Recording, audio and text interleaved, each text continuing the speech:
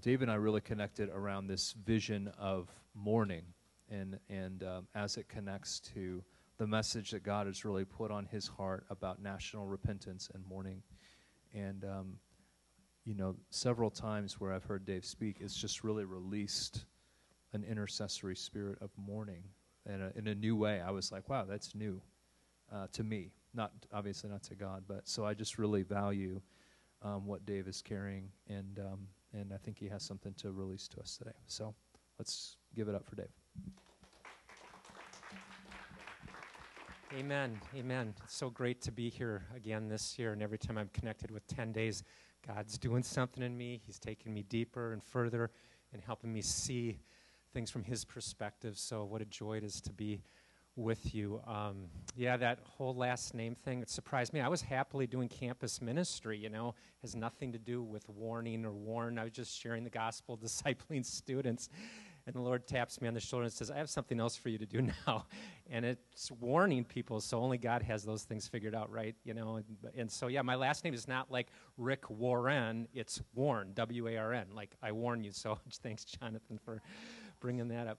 Yeah, it's kind of weird. I get chills even now thinking about this. So, I'm just going to share this really briefly. I normally don't, just because it's mostly not pertinent, but since we're talking about this anyway, so the Lord lays it on my heart about starting Forerunners of America, warn the nation, help people respond in faith, that kind of thing. And I'm trying to finish up, complete my ministry responsibilities with my previous ministry, and I've been trying for a whole month, and I cannot do it. Finally, I move all my books and boxes. The office is moved out finally, and it's September 3rd. I have one last thing to do with that ministry the evening of September 3rd, so my first full day with Forerunners of America, the new ministry we're launching, is September 4th. Why is that significant? Because September 4th is my birthday. And I was kind of, just like that. Oh, yeah, Lord, wow. Because I kept trying over a month to wrap up the previous ministry. It didn't happen. Well, anyway, I'm praying with my wife about a week later after my birthday, and the Lord says, related to all this, he says, you get it, but you don't get it. And I'm like, okay, Lord, more mystery here. I get it, but I don't get it. What do you mean? And he said to me, you get it that it was special that your first day in the new ministry was on your birthday. But what you don't get is that the reason that it was on your birthday, your first day with this new ministry, is because you were born for this. So all the other ministry I'd done up to that point was in preparation, and it's just really awesome. So, Adam, my roomie over at the courtyard. If you don't mind sharing, how old were you when that day started? What year was it? It was September 4th of 2014. So I'm going to be 56 this September, so 5 years, so I was 51. Yeah. The only reason I bring that up is if you ever read The Making of a Leader by J. Robert Fulton or Bobby Fulton. Okay. Professor, I think, out of Fuller. Uh-huh. And he studied all the biblical leaders, Moses and Joseph and all these people. And he kind of breaks up your life into seasons. Your 20s is about discovering what you're not. Your 30s is this. Your 40s is that. And he says usually somewhere right around 50, you tend to hit convergence. Ooh. Or in your 50s, Uh-huh. And like you start to hit that thing that only you need. All that other stuff was important, but it was prep for Wow. making you and shaping you into the kind of person to do. And so I say that, because your situation, I think, confirms that, and especially in our rapid fire, microwave, see it now generation, we think, right out of the gate, I'm going to do my most significant ministry, or I'm going to get what I want right away. Mm-hmm. Oftentimes, God is not opposed to taking several decades to get you. Wow. Wow. Well, thank you, Adam. Woo! I receive it. It's wisdom. Yeah, so using that guy's word, I had some major convergence at 51 years old on my birthday. That's awesome. So basically what I want to share here is really simple. If I can just summarize it. Yeah, if I could get something to put my Bible on, that'd be great. Thank you. But Jonathan began yesterday with some of the DNA of 10 days, and some of that DNA is repentance and fasting and mourning. And that's simply what I want to focus on here, and really simply the mourning piece, because I would say I had some disturbances in my soul, what's going on in this nation and so forth, and that's why God launched me. But until with the new ministry, but until Jonathan really sat me down in my backyard in July of 2015, I was not tracking with the biblical theme, what I would really call the heart of God, related to mourning.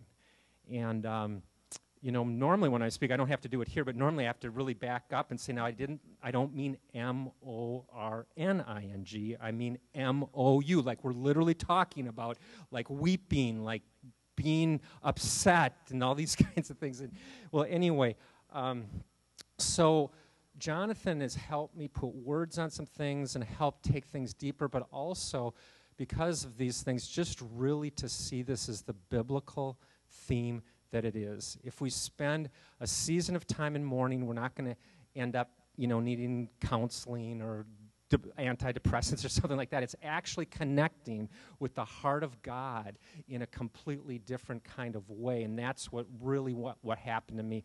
So when Jonathan first shared this with me, I didn't know at that point, because I didn't listen to him well enough, I didn't know that we were allowed to pray for anything else. I thought we were just supposed to mourn for 10 days. Like, he's very clear, pray for unity, longing for Jesus' second coming. I didn't get any of that. All I got was the mourning piece. I'm like, here we go, okay. So anyway, the Lord began to put some pieces together for me. And if you have a Bible, if you can open it up to Luke chapter 19. I want to read this. And in Luke 19, let me just pray for us quick first. Father, we're grateful for your multidimensional, multifaceted heart. And Lord God, we just want to come and enter in to all that you have for us. So God, please guide us here. Lord, not only this message, but I know that Grant is coming soon, and Greg and so forth. I pray, God, that we'd really enter your heart today in many ways. In Jesus' name, amen. Okay, so in Luke chapter 19, starting verse 41, it's just right after his triumphal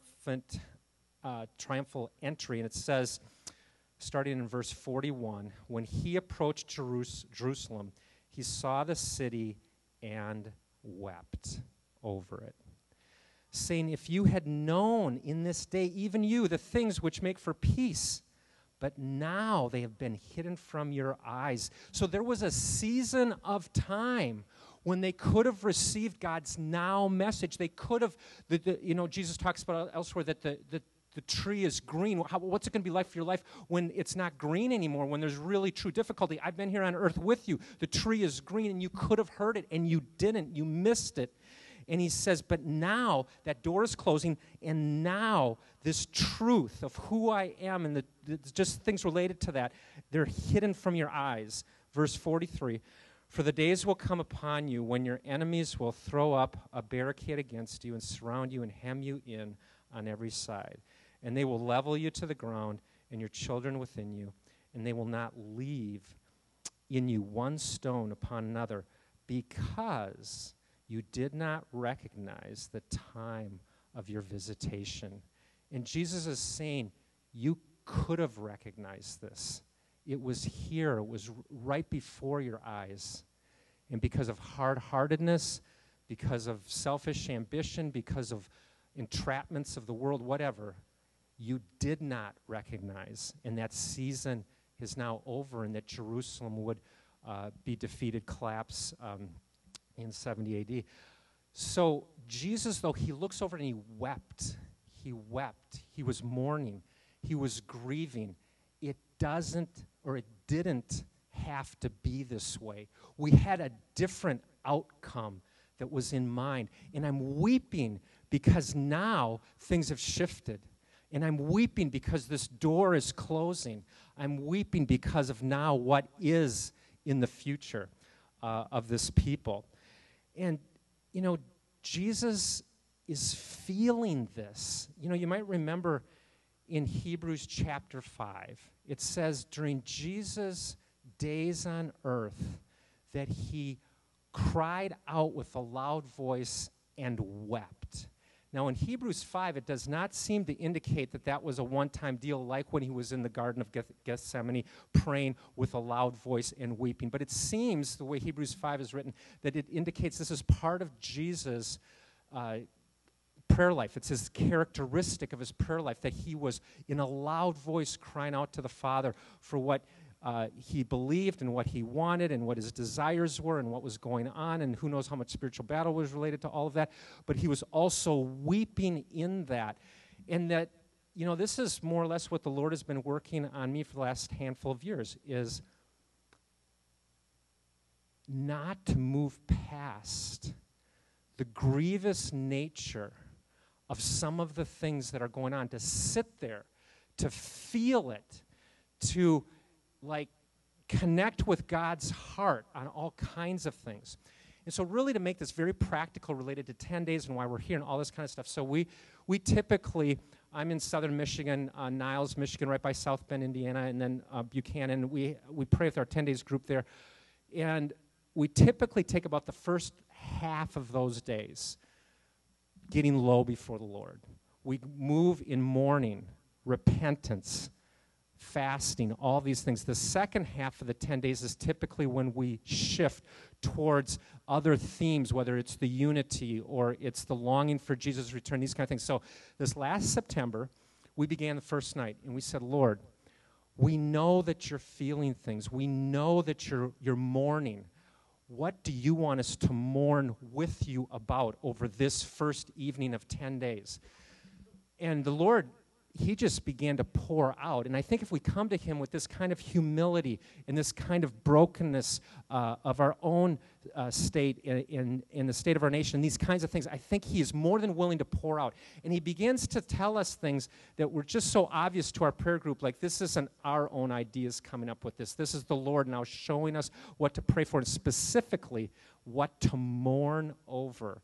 Okay, so the first thing that came up through this prayer group was, there are secret sins within the church, secret sins within the body of Christ, and Jesus is mourning over the compromise that's within his own body. And so, bam, now we're down before the Lord, and here we go, going low before the Lord, day 1 of 10 days, because the Lord has showed us that this is what he is mourning about, so we have got to get low with him and mourn with him. Now, I don't want to part and parcel things too specifically, because there's great overlap with these principles, but I do want to try to highlight this the best I can, and that is, we did not go into repentance right away. The common thing when I'm with the body of Christ is we see something wrong, immediately we're calling out the repentance, and immediately we're saying, Jesus or God, save us from X, Y, and Z sins, whatever.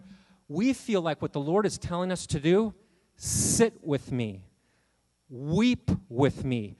Don't try to change anything right now. Well, now we will get to repentance maybe even the next day, but not yet.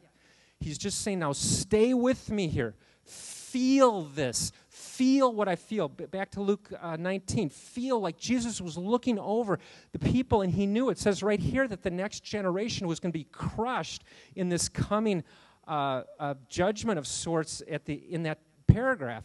And Jesus saw those future generations, and he saw those kids, and he saw the pain, and he saw the hardness of heart that led them to that lack of faith, which they missed the blessing of his visitation, and he wept. We're not trying to fix anything yet. We're just sitting with him in his heart.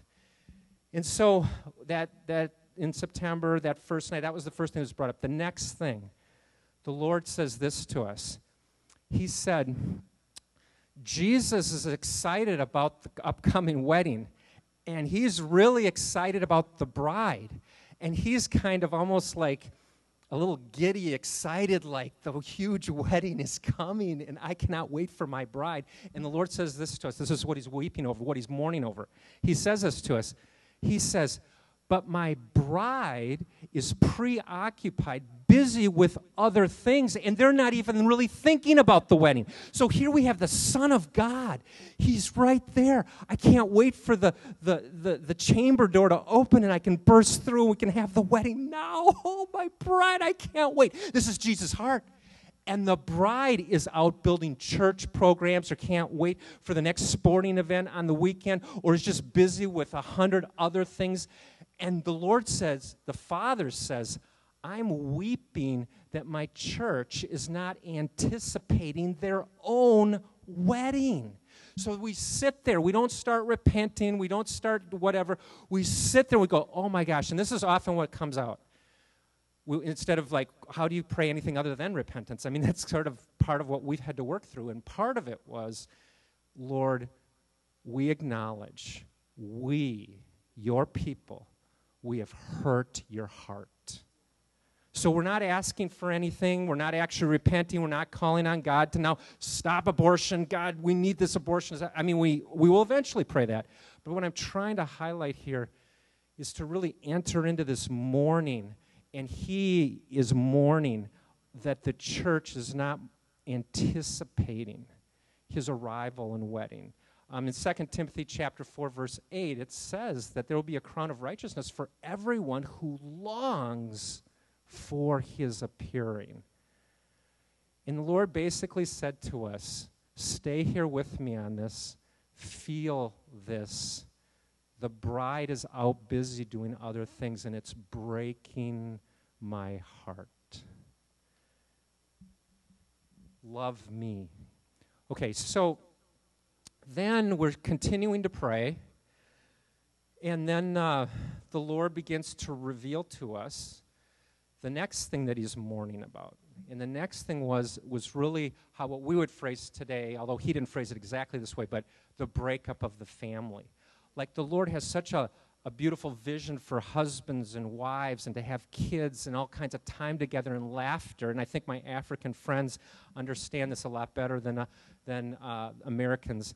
But the vision that God has, and he was even being specific with us. He was even saying things like, because mom and dad are so busy with their careers, that's not my plan for the family. My plan for the family was for the family to be together, enjoy each other, and to love each other, and to grow in that safety of family because mom and dad are so present, and the kids love being with mom and dad, and all of these kinds of things. And he's like mourning. He's telling us he's mourning over the condition of the family in America. And then adding a layer to that, he said, and then the kids get too busy, and they're in all these kinds of programs. Every kid is in all these sporting events or theater or 100 other things. He's like, this crazy, frenetic pace, this isn't what my heart was for the family. And so we just sit there. We sit there with him, and we just mourn with him because we've missed, and this is literally how God gave it, we missed the joy that he had designed for us in our families, our nuclear families, our extended families. And like, so we'd sit there, just sit there and recognize it. It was very specific, even as specific of now that there's such a fragmentation within the family, whether we look at big things like gay marriage, which obviously is a departure from his purpose of family, or what we look at smaller things like our teenage kids or younger on video games all the time. Well, again, we're not here to preach against video games, but we are saying that there's some relational dynamics that are really eroding or an undercurrent against family as God intended it to be. So anyway, then the Lord continued to show us things. And so this is how we spent this last September, our first evening together. And like you, and I know Jonathan has said as much, but sometimes this word mourning, it's not exactly attractive or something that people are getting excited about. But this is what's helped me to call people into the serious nature of this thing, but not to say it a different way, but not to compromise what we're actually doing. And what the Lord has shared with me and we share with other people is, will you join us for 10 days because we're going to get low before the Lord. Now, what we mean by going to get low before the Lord is everything that Jonathan articulated yesterday. But that phrase, it's like people don't seem so put off by it. People seem to be almost like drawn in by it. Like, wow, I've never gotten low before the Lord, and we're going to take days to do it, and we need to do that. Exactly. So anyway, it's been the whole morning piece has been rich. It's been meaningful. It's been a fresh way over the last few years of connecting with God. It's been different. It's been a new way of humbling ourselves. I often think of fasting as a quick way to bring myself into humility. But this morning thing has been also a way of just slaying our pride real quick. We're coming in to cry, to weep over the condition of things. And So I want to highlight a couple other scriptures here and then kind of bring it in a national context, as 10 days is a national thing, and obviously the ministry I'm doing right now is very burdened by this as well. But Jesus said, "Blessed are those who mourn." We should not immediately in our churches think, mourning, negative, get me away from that. That sounds awful. Jesus said, "Blessed are those who mourn." The condition or the state of that person that mourns will be of the ultimate state that he intends. Now, if you think about the previous verse, it's very important. The previous beatitude says, "Blessed are the poor in spirit, for theirs is the kingdom of God." Poor in spirit means I recognize my personal sin. I recognize that I have nothing to offer a holy God. My righteousness is like filthy rags. So there we are, Matthew 5, verse 3, "Blessed are the poor in spirit."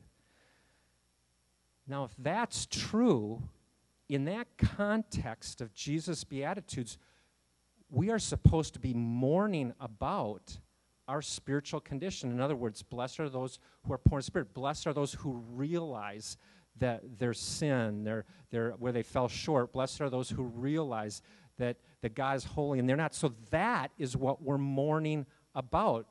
The next one, blessed are those who mourn. The next beatitude, blessed are the meek, because once we've come to that place of brokenness over our own personal sin and mourned over that, then we're meek. We've gone into that humility.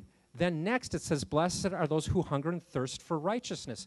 So it's like a progression, and God is saying, if you will go low with me through understanding being poor in spirit, mourning, meekness, you're going to go low there, but that's going to create a hunger in you, a hunger and thirst for righteousness. And there's going to be something that starts to well up within you that says, "I want more." Basically, I want more of God.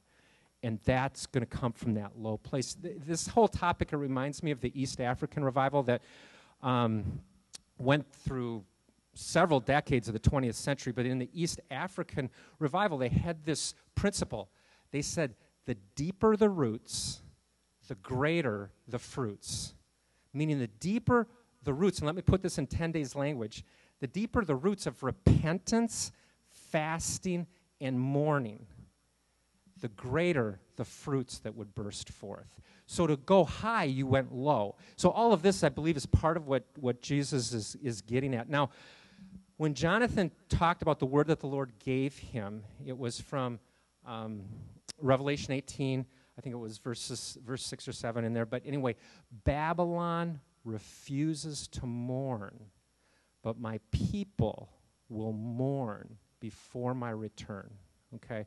So when Jonathan laid out the vision to me, that's the main thing that stuck out to me. So Babylon being a worldly system, and it's going to refuse to mourn, well, what are we supposed to mourn about when we see Jesus coming, his second coming nearing?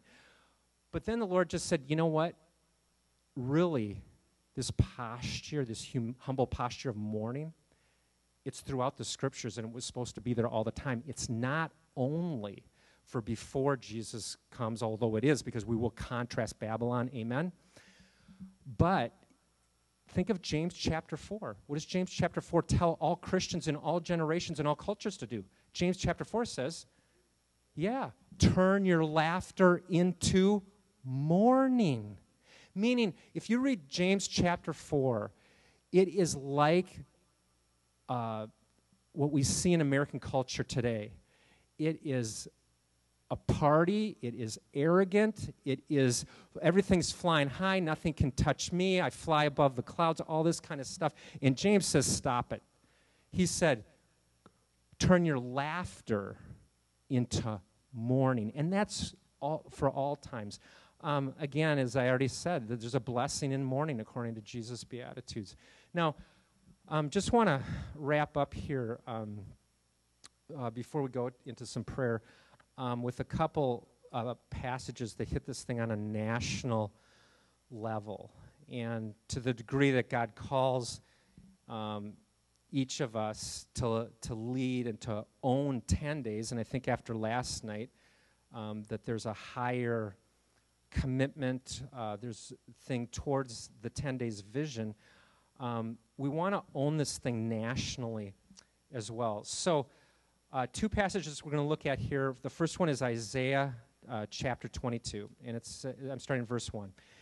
It says, the oracle concerning the valley of vision. So this is a valley by Jerusalem that the prophets went and they'd hear from the Lord. It's called the valley of vision. And it goes on to say, what is the matter with you now that you have all gone up to the housetops? You who were full of noise, you boisterous town, you exultant city. Now stop there. They're having a party. The economy looks good. There's a lot of coffee options to go for, and the theaters are full, and so forth. And it goes on to say, your slain were not slain with the sword, nor did they die in battle. So how were they slain? How did they die? Verse 3, all your rulers have fled together. Your leadership didn't care about you. They didn't care about the people. They were about themselves. And it goes on to say, and have been captured without the bow. So these cowards ran from their own people, the leaders, and they're captured by the enemy. It goes on to talk about this. All of you who were found were taken captive together, though they had fled far away. Therefore, I say, turn your eyes away from me. Let me weep bitterly. Do not try to comfort me concerning the destruction of the daughter of my people. So here we see the heart of God. He himself has gone into mourning. He himself is weeping. Verse 5. For the Lord God of hosts has a day of panic, of subjugation and confusion in the valley of vision, a breakdown of walls and a crying to the mountain. Elam took up the quiver with the chariots, infantry, and horsemen, and Kir uncovered the shield. Then your choicest valleys were full of chariots, meaning the enemy had filled the valley. And the horsemen took up fixed positions at the gate. Verse 8, and he, God, removed the defense of Judah. So because of the dynamics that's gone on in the nation and rebellion and so forth, even God himself has removed his hand of protection. He goes on to explain what they did wrong. It says in the next part of verse 8, it says, in that day you depended on the weapons of the house of the forest, so you're depending upon your military armory. Verse 9, and you saw the breaches in the wall of the city of David were many. The enemy's actually getting in physically, and you collected the waters of the lower pool. Then you counted the houses of Jerusalem and tore down the houses to fortify the walls. So they go into a hyper-prepping mode or defense mode where everything's going wrong, and now they take their own houses to build fortifications. It says, and you made a reservoir between the, verse 11, and you made a reservoir between the two walls for the waters of the old pool. But you did not depend on him who made it, nor did you take into consideration him who planned it long ago. So it's all about a distressing situation. The enemy has surrounded Jerusalem. The enemy is breaking in, and it's all about trusting in self for self-protection. But this is what I really wanted to get to, verse 12 and following. Therefore, in that day, the Lord of hosts called you to weeping and wailing. He's calling the people, he's calling the nation to mourning. And it says he called them to the shaving the head and to wearing of sackcloth. These are postures of humility and a dependence on the Lord who did make them. Verse 13, instead, there is gaiety and gladness, killing of cattle, slaughtering of sheep, eating of the meat, and drinking of wine.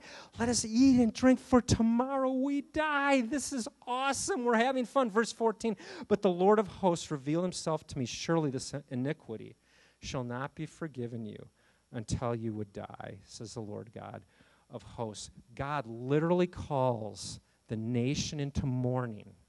They do not do it because they want to keep the party going. It's too much fun. And God says that that this will be reckoned in the final day. You will be reckoned for this whole thing. But the point being is that God, when there is wild waywardness, wild rebellion, when craziness is going on in a culture, God calls the people to mourn over that culture. You might remember in Daniel chapter 9 when Daniel's got his lengthy prayer of confession and repentance, he doesn't say the problem was with all those awful non-Christians out there. He says, we did it. He said, includes himself, I did it. He is crying out to the Lord for mercy because of what's going on. Let's look at one other revealing passage, and that would be Amos. So Hosea, Joel, Amos in chapter 6. Now at the end of chapter 5, we're going to have a fairly similar situation here, but in verse 23 of chapter 5 of Amos, it says, take away from me the noise of your songs. I will not even listen to the sound of your harps. My friends, in American church culture, we love worship and how the worship team leads us. But if we are not following the Lord deep in our hearts in faith, humility, and obedience, he's saying, turn your sound system off. Take the musicians off the platform. You've got some serious work to do in your hearts. And this becomes clear as you read on. It says in verse 24, but instead of all of this musical sort of pretentious worship taking place, verse 24, but let justice roll down like waters and righteousness like an ever-flowing stream. Now, they don't do it. It goes on to say that they're talking about false gods. So follow with me now into chapter 6. So because of this whole scenario where the people are not mourning and humility and repentance, we get chapter 6. It says, woe to those who are at ease in Zion. Some translations say comfort. And to those who feel secure in the mountains of Samaria, the distinguished men of the foremost of nations. So God is saying that in Zion or Jerusalem and in Samaria, the northern kingdom, that's still around at this point in Amos's day, he is saying that you are the foremost of nations. And yet, in verse 2, he explains, go over to Calneh and look, and go over there to Hamath the Great. Then go down to Gath of the Philistines. Are they better than these kingdoms? Meaning, is Zion and Samaria better than those kingdoms? Or is their territory greater than yours? Do you put off the day of calamity, and would you bring near the seat of violence? Meaning, these Israelites, they continue to go on in pride and comfort and feeling secure, and they don't realize that God has dealt with other great nations. And they think that somehow they're going to get a pass on this thing. But where things really get interesting and connected to our day and hour here in America is verse 4. Those who recline on beds of ivory and sprawl on their couches and eat lambs from the flock and calves from the midst of the stall, who improvise to the sound of the harp and like David have composed songs for themselves, who drink wine from sacrificial bowls, or like some say they're drinking wine by the bowlful, while they anoint themselves with the finest of oils. Now, let's just stop there for a moment. This is a prosperous culture. Things are going well. You would not think that there was any difficulty right around the corner. But watch what God says next there in verse 6. So right after the finest of oils, it says, yet they have not grieved over the ruin of Joseph. Therefore, they will go into exile at the head of the exiles, and the sprawlers banqueting will pass away. The party will end.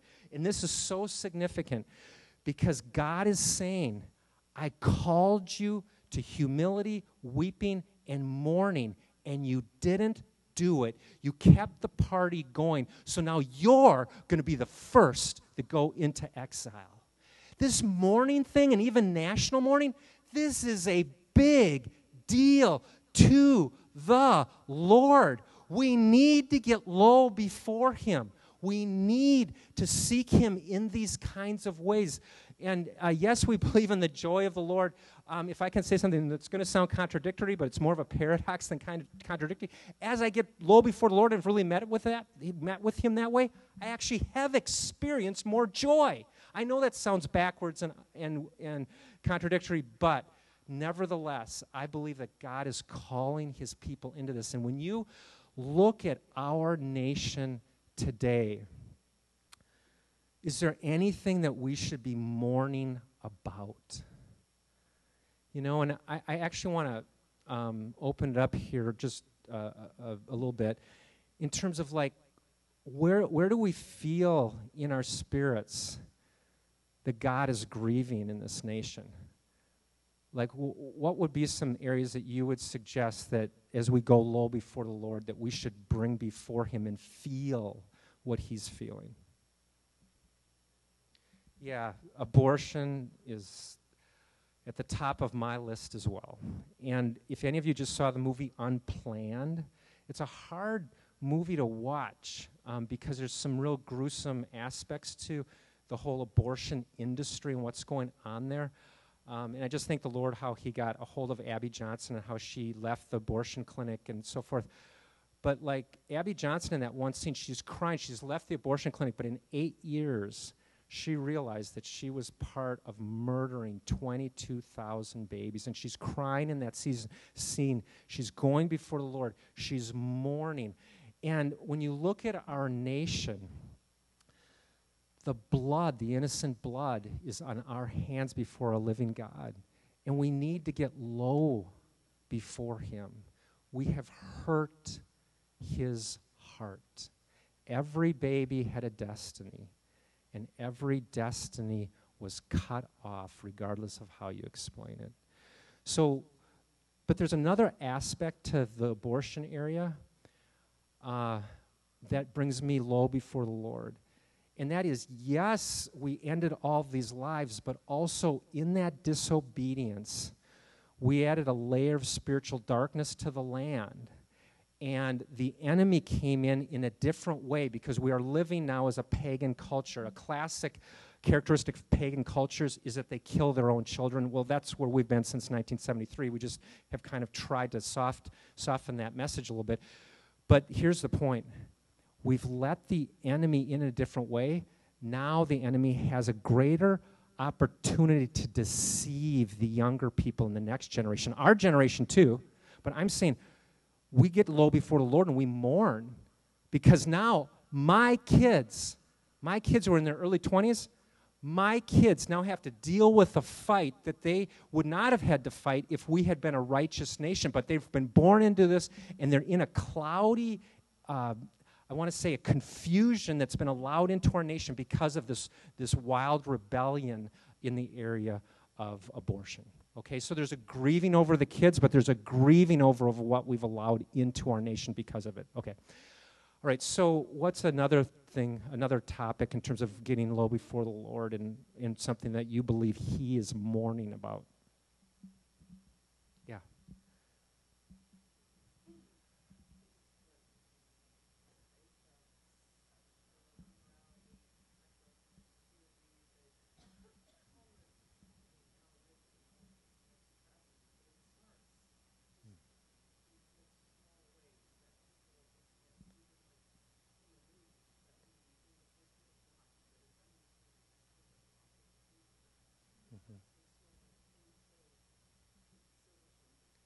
Right, right. So sexual perversions of all kinds, is that more or less a way we could summarize that? Or?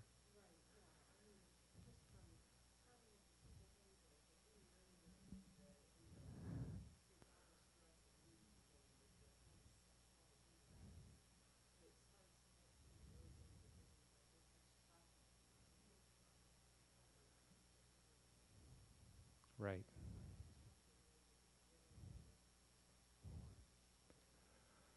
Right. There's the sexualization of the whole culture. And we want to get below or beneath the Lord and say, Lord, we're sorry. Lord, we have hurt your heart. You're grieving over this. And I do. I think of my boys again in their early 20s. Like, they have challenges.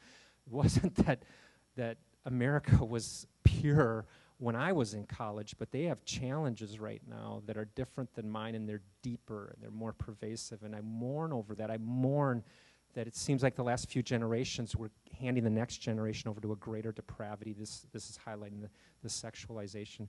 You know, God grieves, I believe, too, like so many of the, being in campus ministry all those years, so many addicted to pornography, and obviously we all know these stories and are helping people, helping each other, get out of pornography, all this kind of stuff. But God, I believe, grieves because this is the last thing on his mind. He never meant that a whole generation would be just so ensnared in pornography and the sexualization of people and all this kind of stuff. And so we just sit there and we grieve with him, again, even before we actually go into the prayers of repentance. So, yeah. Does anything else come to mind? Okay, Grant? Wow. I think you're right. So we get low before the Lord because we have ignored his firstborn and how the one new man is to come together. We haven't pursued his heart on that. So who knows, maybe even in some of our fellowships we've contributed to the division of the one new man. So we get low and we confess and repent. Yeah.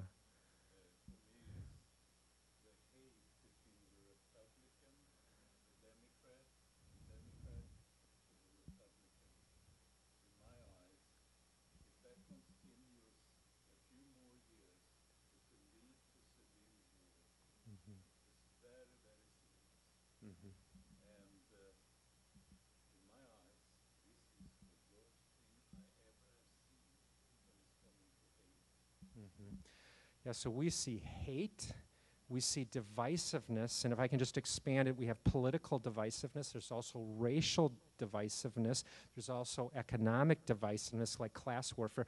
There's like this divisiveness, and when you look at our nation, we in so many ways have invited the enemy in to fuel us or stir us up towards his strategy of divide and conquer. Let us fight against each other, and then he comes in and just can conquer. A house divided cannot stand. And so we grieve that while Jesus modeled love, he showed us love, we know what we are to do, that we have contributed to the hatred, the divisiveness, these kinds of things. Yeah, anything else? Yeah. Divorce. And, as I studied this a little bit more, I just got so burdened.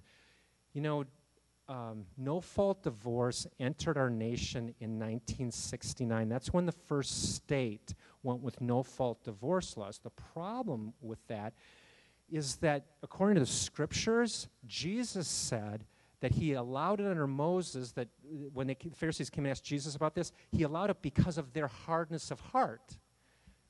Somebody, maybe both husband and wife, but somebody's always at fault, Jesus said, because of hardness of heart. So you enter in with an easy divorce, you enter in with more fragmentation to the family, and then rather than, we couldn't blame this one on the U.S. Supreme Court because we did this one state at a time until in 2010, the last of our 50 states passed no-fault divorce laws, which is just one aspect of what you're bringing up in terms of us, the people, choosing divorce. But this is how I'm explaining it went through government, which means that we have really rebelled against the living God because he does hold marriage as sacred. Did you know this?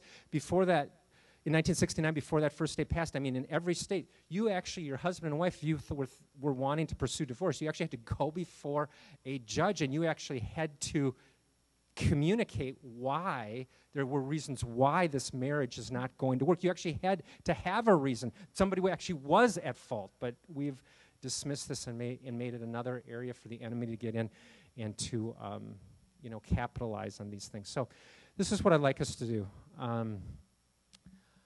I would like us to take some time with the people around us. Maybe there's one or two people around you. And in this humble posture, I would like us all to go before the Lord and say, Lord, we have hurt your heart because, and fill in the blank. Don't ask the Lord to do anything. Don't try to resolve this and come up with some energetic prayer where now God's going to come down from heaven and solve everything for us. Just sit with him on this thing. Feel what your heavenly Father feels. So if you can do that now, if you can find one or two people that you're by, and you can and just begin to enter in to mourning over specific issues and specific things that are going on, whether it's personal to you or it's national. But let's go into this season of mourning.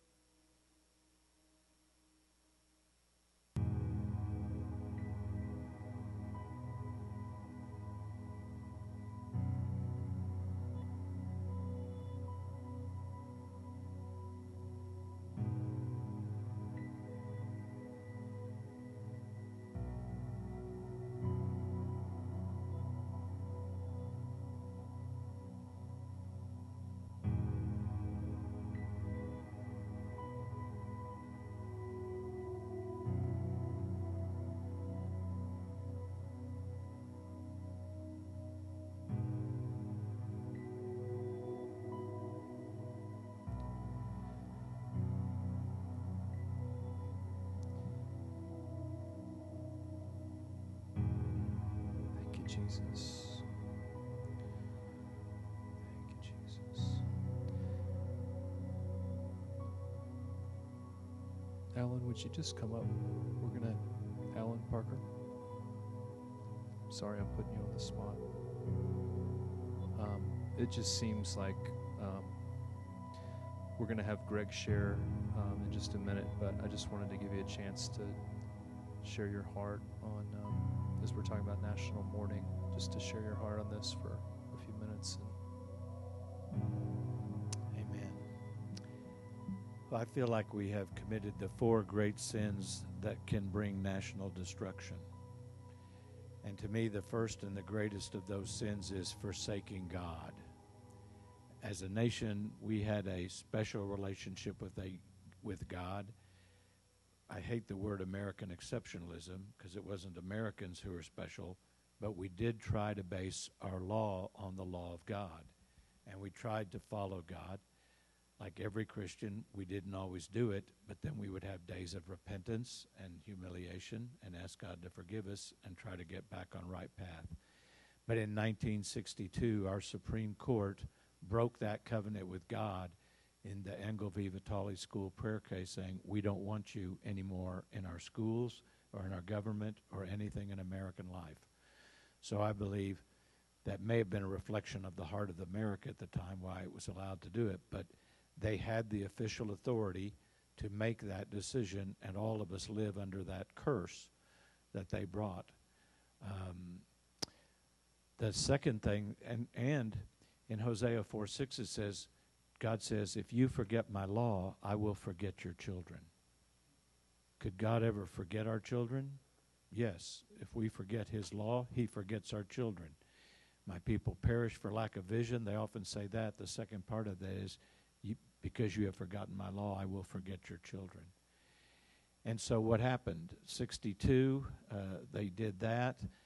63, the walls came down. The Eastern religions came into America, and they said they felt the walls came down from America and they could finally come in, because the Supreme Court said, we do not want your help, we do not want your protection, we'll do it on our own. So the walls of protection came down. We got the sexual revolution beginning in 62. And then who was hurt the most in that? Our children, I believe. In the sexual revolution, it was those young people who were preyed upon. And then in 1969, 70, 71, the major states adopted no-fault divorce. And again, who is the primary victim of no-fault divorce? It's the children. Who's forgotten in that? Doesn't matter about the children. We're not doing anything for the best interest of children. It's a fiction in the law. We're doing what the adults want. And there was no legal marriage anymore in America. I always thought we would lose the gay marriage thing because we didn't even protect regular marriage. All they were getting is what we got. And we did that to ourselves through the voluntary legislative acts. But I believe it was related to the Supreme Court taking the laws out. 1973, we committed the second great sin, shedding innocent blood on a massive scale. So the children were not only forgotten in divorce. In 73, we literally began killing children in America, just like Hosea 4:6 said. You forget my law, I will forget your children. So we began killing children in 1973. The third great sin is sexual immorality on a vast scale. Sexual immorality wages war against the soul. It's not a choice, it's an attack plan by Satan. The Bible says, refrain from fleshly lust, which wage war against your soul. So when we allow all the sexual immorality, millions more souls will go to hell because of that strategy. It makes it more difficult for people to get out of it and go to God. And the fourth great sin is greed, mammon, because even Sodom and Gomorrah in Ezekiel, it says about them, you were fat and arrogant and careless, and you didn't take care of the poor, and you committed abominable acts. It wasn't just homosexuality that we think of. Sometimes the straight people think it's that. And I'm straight. I don't mean that, but yeah, I know. That's one of the things I mourn. The homosexuals have perverted the entire culture. If two girls are holding hands today, you wonder, are they practicing lesbians? Whereas girls used to hold hands all the time in high school. Girls love to hold each other's hands. Two guys, I won't stay in a hotel room with a guy anymore. Whereas two guys used to, if we were on a business trip, you were safe. We knew not to have anything with women. It just perverts things. It just perverts everything. It perverts the home and everything. So I believe we have to restore righteousness in America through massive repentance. And I believe God is moving to end abortion. I believe the election of Donald Trump was the most miraculous, amazing thing that's ever happened in American history. God told me in 2000 that I was supposed to collect women's testimonies, go back to the court, and that God would end the covenant with death. Isaiah 28 says, for I, the Lord, will rise up as at Mount Perazim. I'll be stirred up as in the valley of Gibeon to do my amazing work, my extraordinary task, my unusual alien thing. And the election of Donald Trump was the most alien thing in American political history. People still think he's an alien, right? And it was about abortion. And God is ending the covenant with that. Isaiah 28:14 says, I will make justice the measuring line. I'll make righteousness the plumb line. Waters will overflow the secret place. And a lot of that are the tears of repentance and acknowledging the pain and confessing what's been done. And the waters will overflow the secret place, and your covenant with death will be annulled. The agreement with the grave will not stand. One of the things that brought destruction to Jerusalem was the shedding of innocent blood. God hates the shedding of innocent blood. It will bring destruction to America. It pollutes the land. It empowers demons. And I do believe God is in the process, but we need massive repentance throughout America. And we need to repent of those 4 sins. So I believe my prayer is that 1 million repentance preachers would be raised up. I'm glad to see you here, brother, and warning America, but respond in faith. That's what it is. But we've got to warn America. We've got to repent. There are lots, you know who's having a day of mourning? The activist mommy, Elizabeth Johnson. When New York did that, she had a day of mourning in Albany, New York, and at least 3,000 or 4,000 people came together. Kim Chadwell of Kim Chadwell Ministries is a woman. God's raising up a lot of Esthers. She's taken a coffin all over America representing the unborn. And on May 1st, they're going to have a funeral for the unborn in all the 50 state capitals. Just a days of mourning. We've got to mourn, and we'll either mourn because God breaks our hearts, or He'll break our nation, and the persecution and the disasters will make us all mourn. There's a happy message there. Yeah. Yeah. Alan is, I just didn't feel like we could, since Alan was here, didn't feel like we could just move on from that. This is from Lincoln's second inaugural, speaking about slavery. The Almighty has His own purposes. Woe unto the world because of offenses, for it must needs be that offenses come, but woe to that man by whom the offense cometh. If we shall suppose that American slavery is one of those offenses which in the providence of God must needs come, but which having continued through His appointed time He now wills to remove, and that He gives to both North and South this terrible war as the woe due to those by whom the offense came. Notice He includes both North and South as responsible. Shall we discern therein any departure from those divine attributes which the believers in a living God always ascribe to Him? Fondly do we hope, fervently do we pray that this mighty scourge of war may speedily pass away. Yet if God wills that it continue until all the wealth piled by the bondsman's 250 years of unrequited toil shall be sunk, until every drop of blood drawn with the lash shall be paid by another drawn with a sword. As was said 3,000 years ago, so it must be said. The judgments of the Lord are true and righteous altogether. So let's, Alan, those four things again. Just, it's forsaking sexual immorality and greed. Okay. 4 national sins. Janice had a impression she just wanted to share, and I think that's going to lead us into another prayer time, but a little different. Janice is going to share.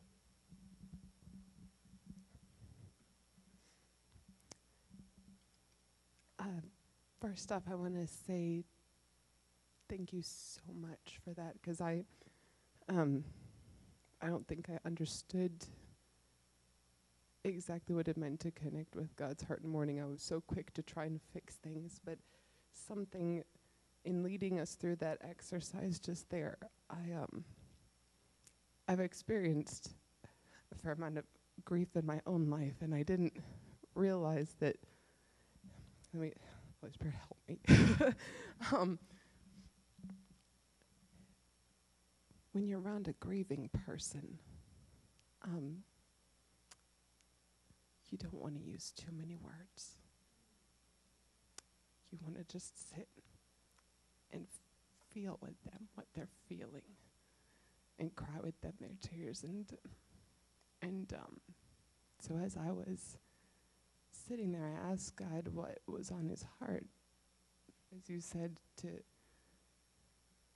grieve what he was grieving about. And what came to my mind was just the word industry.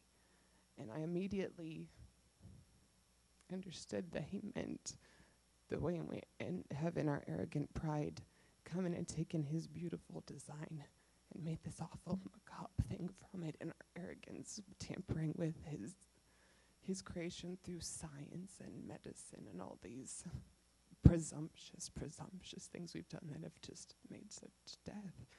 And so I just acknowledged it verbally, and then I sat there and I thought with him, and it broke my heart, because I just saw in my mind, it gave him space to speak what he was feeling. I saw in my mind this beautiful, gorgeous giraffe, and then it was gone, and in its place was this giraffe-like thing that was dead and patched together with pieces of metal and electronics. And that's what we've done. But I had to give him space so that he could speak, so I could hear his heart and see what he's seeing, so that I could cry with him about it. Because it's awful. And what really got me was when I saw, there were several things like this. I saw a giraffe, I saw an elephant, and then I saw a human. And each was so beautiful until it was destroyed through presumptuous improvements. And so as I was sitting crying and just weeping with him, I no judgment here, but I heard a lot of prayers and a lot of words. And I just want to encourage you all, there don't need to be many words in mourning. There needs to be a space, a holy space, to see what he's seeing and feel what he's feeling. And it hurt. But at the end, I was grateful and I was honored, and there was the joy, because I got to hold a piece of his heart in my heart. So, Jonathan's asked me to lead into a time of prayer, and I would just, I don't know if someone wants to just have soft music or something. If you feel led, if not, we'll do it in silence. But I would just encourage you to pray. Just that simple prayer Dave said, Lord, what's on your heart? What's grieving you right now? And when he gives you that word, just think about it and give him the space to speak and show you what he sees in it. To feel his heart, and just, once you've acknowledged it, don't feel like you have to say anything. Just sit with his heart and yours.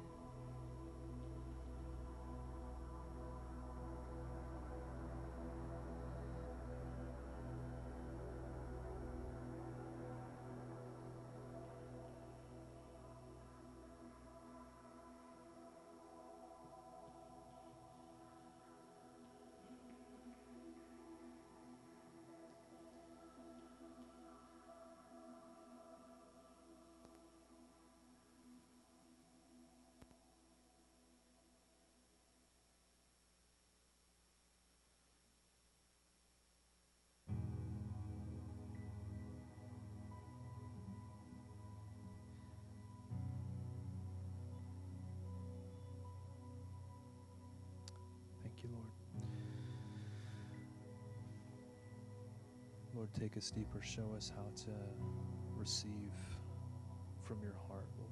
Show us how we can partner with you, how we can walk with you. Thank you, Jesus.